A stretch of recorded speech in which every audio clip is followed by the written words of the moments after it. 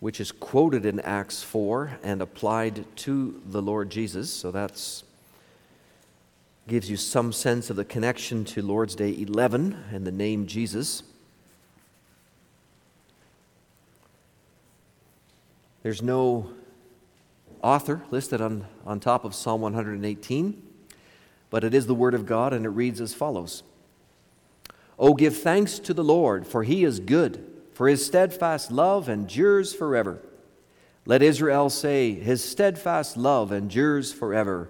Let the house of Aaron say, his steadfast love endures forever. Let those who fear the Lord say, his steadfast love endures forever. Out of my distress I called on the Lord. The Lord answered me and set me free. The Lord is on my side, I will not fear. What can man do to me? The Lord is on my side as my helper. I shall look in triumph on those who hate me. It is better to take refuge in the Lord than to trust in man. It is better to take refuge in the Lord than to trust in princes. All nations surrounded me. In the name of the Lord, I cut them off.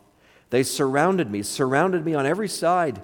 In the name of the Lord, I cut them off.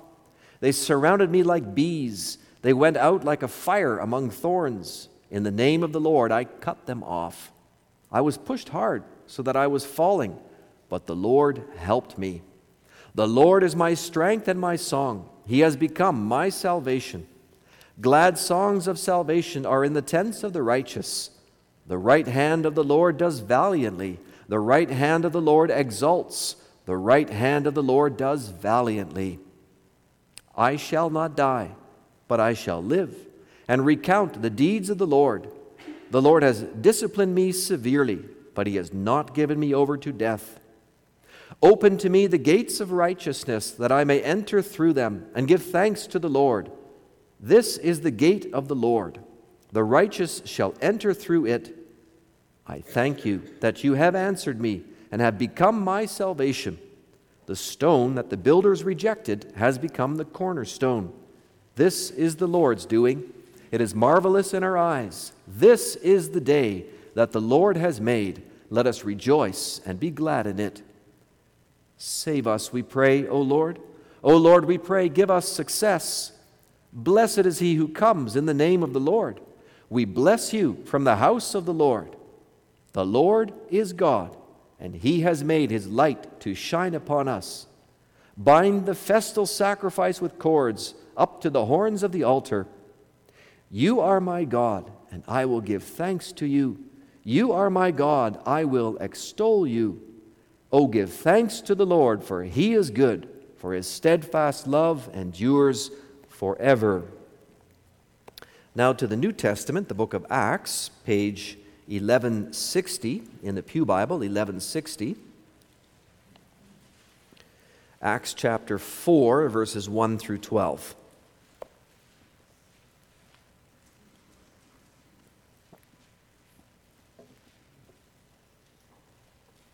So the apostles have been preaching and speaking to the people in the temple area. 4 verse 1, and as they were speaking to the people, the priests and the captain of the temple and the Sadducees came upon them, greatly annoyed because they were teaching the people and proclaiming in Jesus the resurrection from the dead. And they arrested them and put them in custody until the next day, for it was already evening. But many of those who had heard the word believed, and the number of the men came to about 5,000. On the next day, their rulers and elders and scribes gathered together in Jerusalem, with Annas the high priest, and Caiaphas, and John, and Alexander, and all who were of the high priestly family. And when they had set them in the midst, they inquired, "By what power or by what name did you do this?" Then Peter, filled with the Holy Spirit, said to them, "Rulers of the people and elders, if we are being examined today concerning a good deed done to a crippled man," earlier they had healed that cripple, "by what means this man has been healed, let it be known to all of you and to all the people of Israel that by the name of Jesus Christ of Nazareth, whom you crucified, whom God raised from the dead, by him this man is standing before you well. This Jesus is the stone that was rejected by you, the builders, which has become the cornerstone. And there is salvation in no one else, for there is no other name under heaven given among men by which we must be saved." So far, then, the reading of God's Word.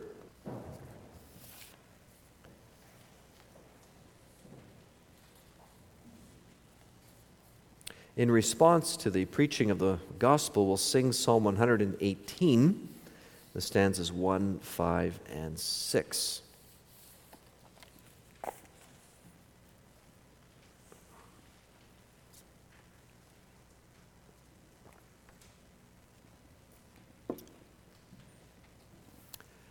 Brothers and sisters in our Lord Jesus Christ, this afternoon we move into the second part of the Apostles' Creed, where we confess what the Bible teaches about God the Son and our salvation. You'll notice the heading above Lord's Day 11, God the Son and our redemption. So the Apostles' Creed, we've seen that already. It starts with God the Father, and if you think ahead, it concludes with God the Spirit, and in between, in the middle, it deals extensively with God the Son. So we're going to be spending a fair bit of time digging into the person and work of Jesus Christ, all the way from Lord's Days 11 through 19. Jesus stands literally in the middle of the church's confession, just as Jesus stands in the center of the Bible itself. Don't get me wrong, we certainly believe in the equality of the persons of the Trinity, and yet it has pleased this triune God to save his people in and through his Son, Jesus, to even elevate the name Jesus above all names, and that to the glory of the Father. This is the Father's wish, that the Son have a name that's above all names. But isn't it strange then that we don't read about the name Jesus until the Gospel of Matthew? Where was Jesus in the Old Testament? How were Old Testament believers saved if Jesus didn't actually arrive until much later? And can we truly find Jesus busy doing things in the scriptures of the Old Testament if he wasn't born until after it was written? Well, to help answer these questions, I proclaim to you this word of the Lord: in Jesus alone, my hope is found. In Jesus alone, my hope is found. We'll see that Jesus is Yahweh, the Lord, and Jesus is the cornerstone. Well, the Catechism here on Lord's Day 11, as well as 12 and 13, slows down the Apostles' Creed, you could say. It zeroes in like a magnifying glass on that name Jesus, and then in Lord's Day 12, the name Christ, then in 13, the name Son, only begotten Son, and Lord. And the church does this. It unpacks these names because the Bible tells us these names are significant. There's something important and loaded about each of these names.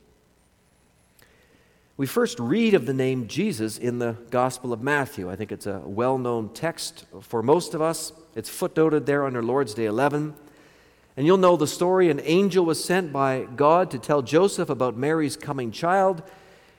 And the angel gave this instruction on God's behalf: she will bear a son, you shall call his name Jesus, for he will save his people from their sins. So it was God's idea, it was God's specially chosen name. He impressed it upon Joseph: make sure you call the lad Jesus. Well, when do you suppose God came up with that name? Was it just on the spot, moments before dispatching the angel? Well, that couldn't be, for we know from Lord's Days 9 and 10 that this is just not how God works. God is a planner. God has counseled within himself from before the creation of the world to adopt a plan for the world. And that plan, out of that plan, he drew a blueprint for everything that would unfold, for our creation, for our fall into sin even, and for our redemption. The triune God purposed to save a people for himself, and how was he planning to do that exactly?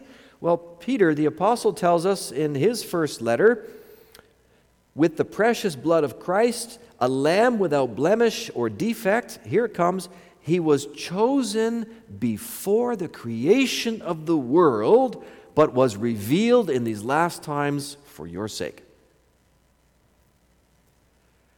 So the plan for our salvation, the salvation of every one of God's people, was crafted before time even began. And in that plan, the sacrificial Lamb of God was chosen, was set aside, and the name Jesus was in God's mind in that plan before eternity.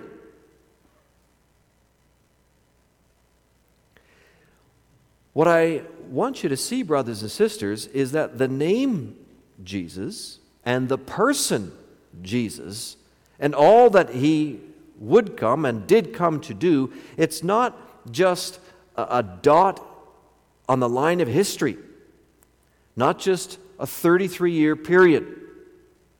He's not just one person born among countless other people.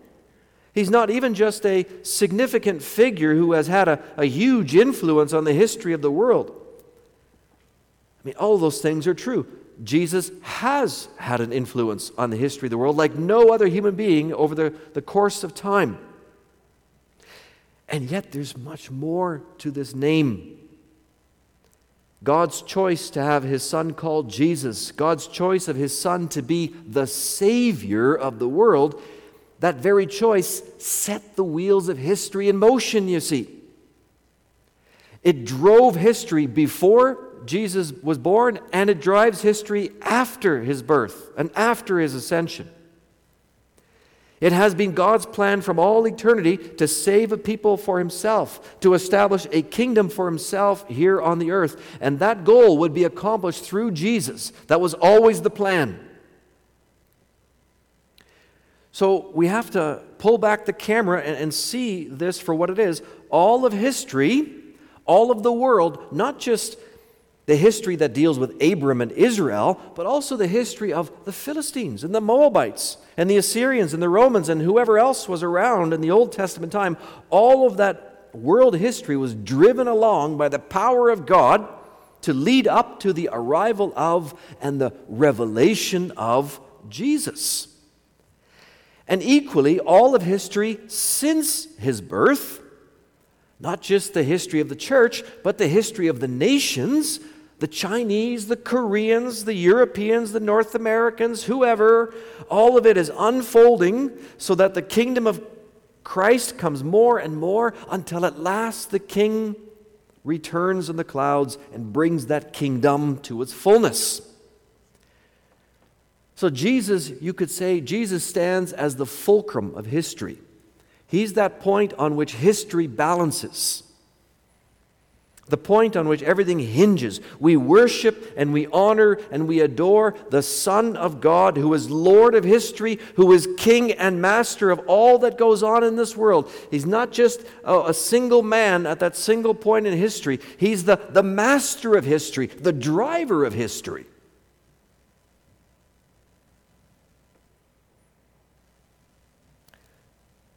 So was Jesus then active in the Old Testament?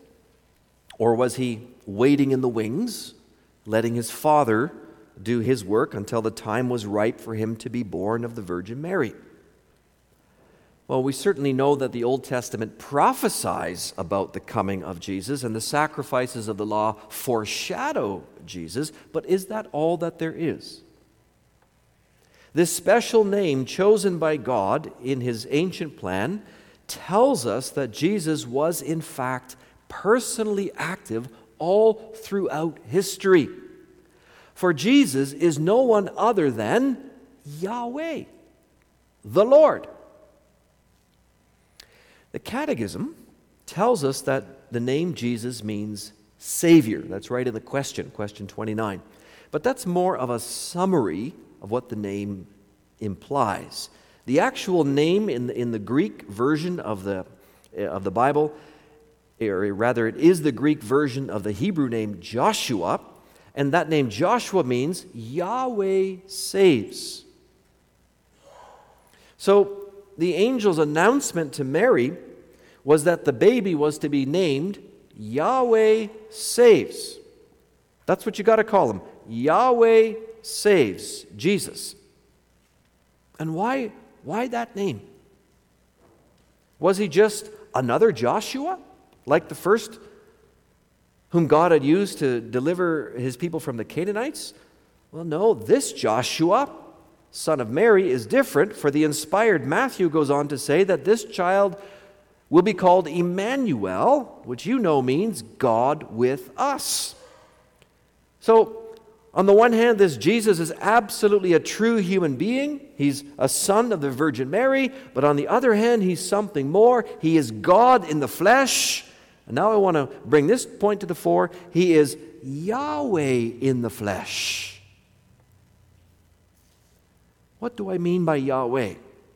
Well, here's where Psalm 118 can help us. I wonder if you would turn there with me for a moment. Psalm 118. Stanza or verse 1.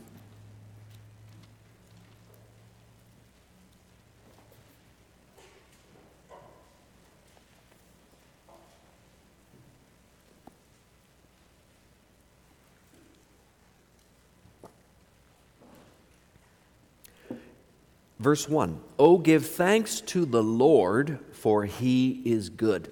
And if you look carefully at that name Lord, you'll see it's in 4 capital letters. There's a significance to that. That means that behind the English 4 capital letters is the Hebrew name Yahweh. This is the special name by which God revealed himself to Moses in the burning bush. I am who I am. And you'll know from the Bible that God has several different names. You can think of the names El or El Shaddai or Elohim or Adonai. Well, here is the special name Yahweh. So every time you see Lord in 4 capital letters, you're reading the name Yahweh. It's one of those funny things with the English translations. It gets covered up. But that's what you need to know. And it's all through this psalm. Yahweh. In fact, it's all through the book of Psalms. It's all through the Old Testament. Yahweh is called upon. Yahweh is addressed over and over again all through the Old Testament time. And this Yahweh, brothers and sisters, is the only true God who came down from heaven to be born of the Virgin Mary.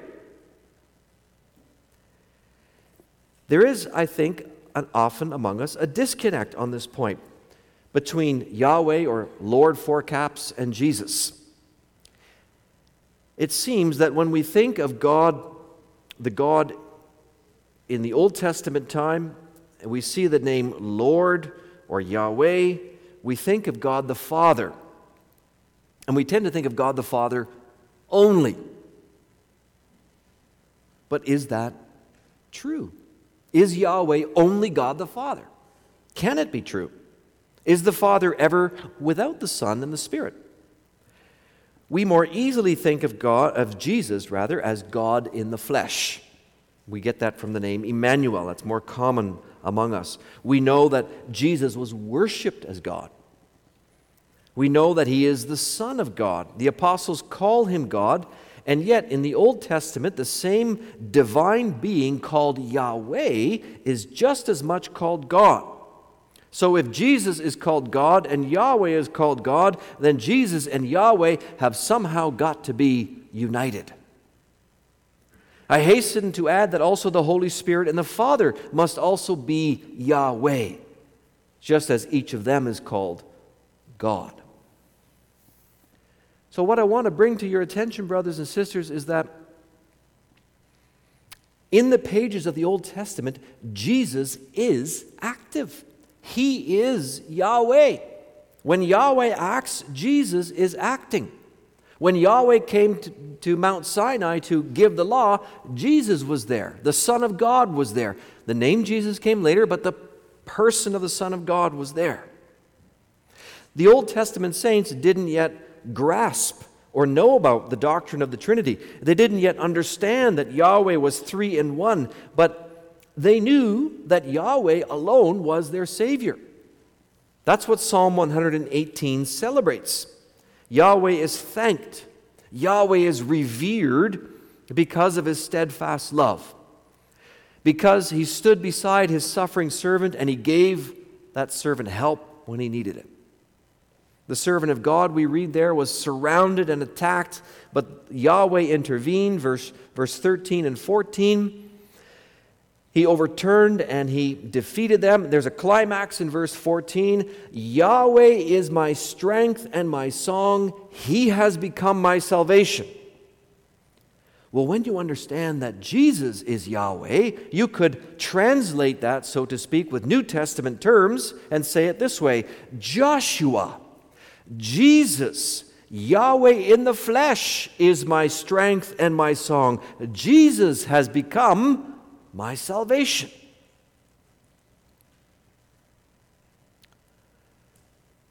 Jesus, brothers and sisters, has always been the Savior of the world, the only hope for mankind. He wasn't always known by that name. In the Old Testament, he was known by the name Yahweh. But whether he was called God, Psalm 45 calls him God, or whether he was called Yahweh, or now in the New Testament, Yahweh saves, Jesus, this Jesus is the singular source of salvation. He's the one sent by the Father to defeat our greatest enemy, Satan and sin. And since Jesus is the only one to ever have defeated sin, he's the only possible Savior. He's the only possible cornerstone for his church. Well, that's what question 30 is driving at. Jesus has no partner in salvation. Of course, God the Father and God the Spirit were with him and were involved in that unique, mysterious manner of the Trinity. But it was God the Son who took upon himself true human nature, and it was God the Son who died on the cross and who rose from the dead. Yahweh alone saves, and he brought it about in human flesh. He brought it about in the person of Jesus Christ, and that's why we say, in Jesus alone, my hope is found. That is the Christian confession in a nutshell. In Jesus alone, my hope, my salvation is found. Well, when you say that, when you confess that, you are instantly excluding everything and everyone else, aren't you? We are excluding also all world religions, all other belief systems. And it's going to get harder. We might as well be real about that. It's going to get harder to make this confession in Canada, this pluralistic society we live in. But the Bible is as clear as a bell in Acts 4, verse 12, which we read. Peter says, speaking of Jesus, and there is salvation in no one else. And no one else. There's no salvation anywhere else. For there is no other name under heaven given among men by which we must be saved. There is no other Savior. Canadians are taught everywhere that all religions are equally valid, equally true, equally lead to some sort of paradise. Well, God is saying to us, that is a lie. What most Canadians believe is a lie. So we're swimming upstream on this one, as on many things. Sikhism, for example, Sikhism teaches followers to follow the light within themselves. Until at last the light within, they say, merges with the supreme light. Well, this is just not true. There is no light within man, because we know man is depraved. Sin lies in man. Darkness lies in man. That's what the Scriptures say. So Sikhism is not true. And Jesus is totally left out of the picture in their religion. Buddhism teaches that concentration and meditation will lead a person to eventually fall into the paradise called nirvana. Hinduism teaches something similar. Islam, for its part, tells their people to follow Muhammad and to worship Allah. They respect Jesus as a prophet and a teacher, but nothing more. But brothers and sisters, one by one, all of these are dead-end streets. The devil has been busy throughout history having humans make up a variety of religions in order to distract them and to lead them away from the only Savior, Jesus. And many Christians are tempted to give in to this lie.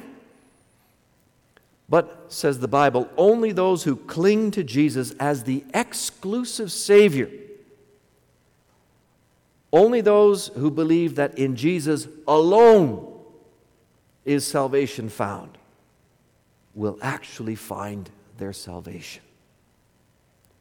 We need to stand firm in the faith. We need to invite others to join us, but never doubt that Jesus and Jesus alone is the Savior. Answer 30 actually has in mind the errors of Roman Catholic theology. It mentions saints, praying to saints.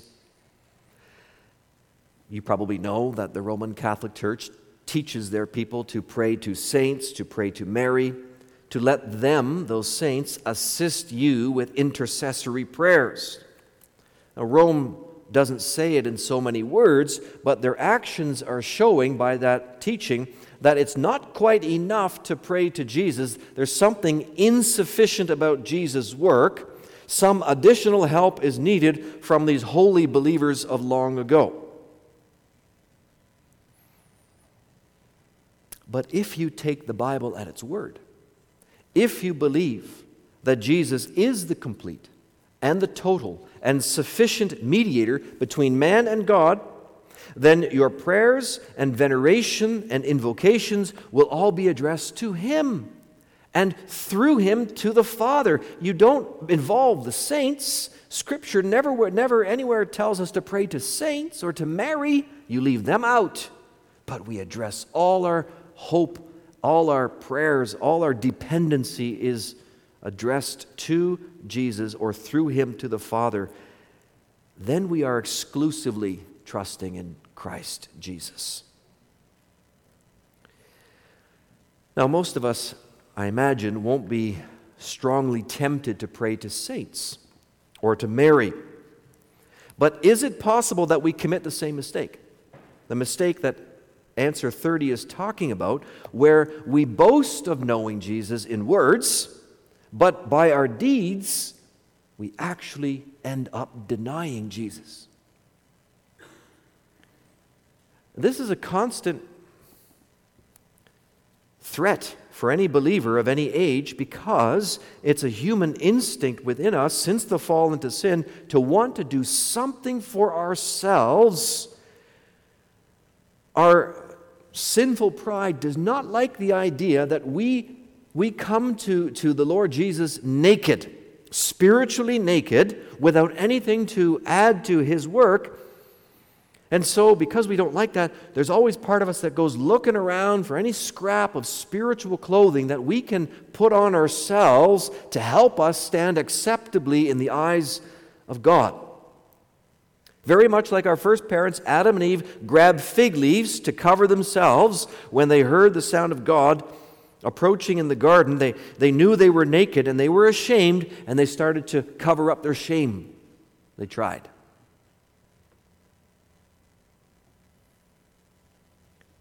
We might do that in some fashion. We might take the family we've been given, the family we've raised, our nice, godly family, and hold that up to God and say, look at our family. Or we might take our track record of faithful church attendance, or regular giving, or helping others, or we might point to our involvement in Bible studies or small groups or prayer groups and say something like, see, Lord, I know none of this is perfect, but it is something, isn't it, Lord? I'm an active church member. I'm alive in the faith. I do good for other people. This helps to tip the scales in my favor, doesn't it? Just a little?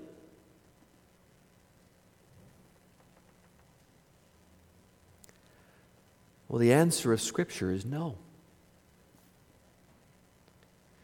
Of course, all of those things I mentioned are valuable ways of serving the Lord, and some of them are directly commanded of us, so we should be busy with things like that. And absolutely, God is pleased with us when we do them out of true faith. But, and here's the rub, not one of those things can ever count toward our salvation.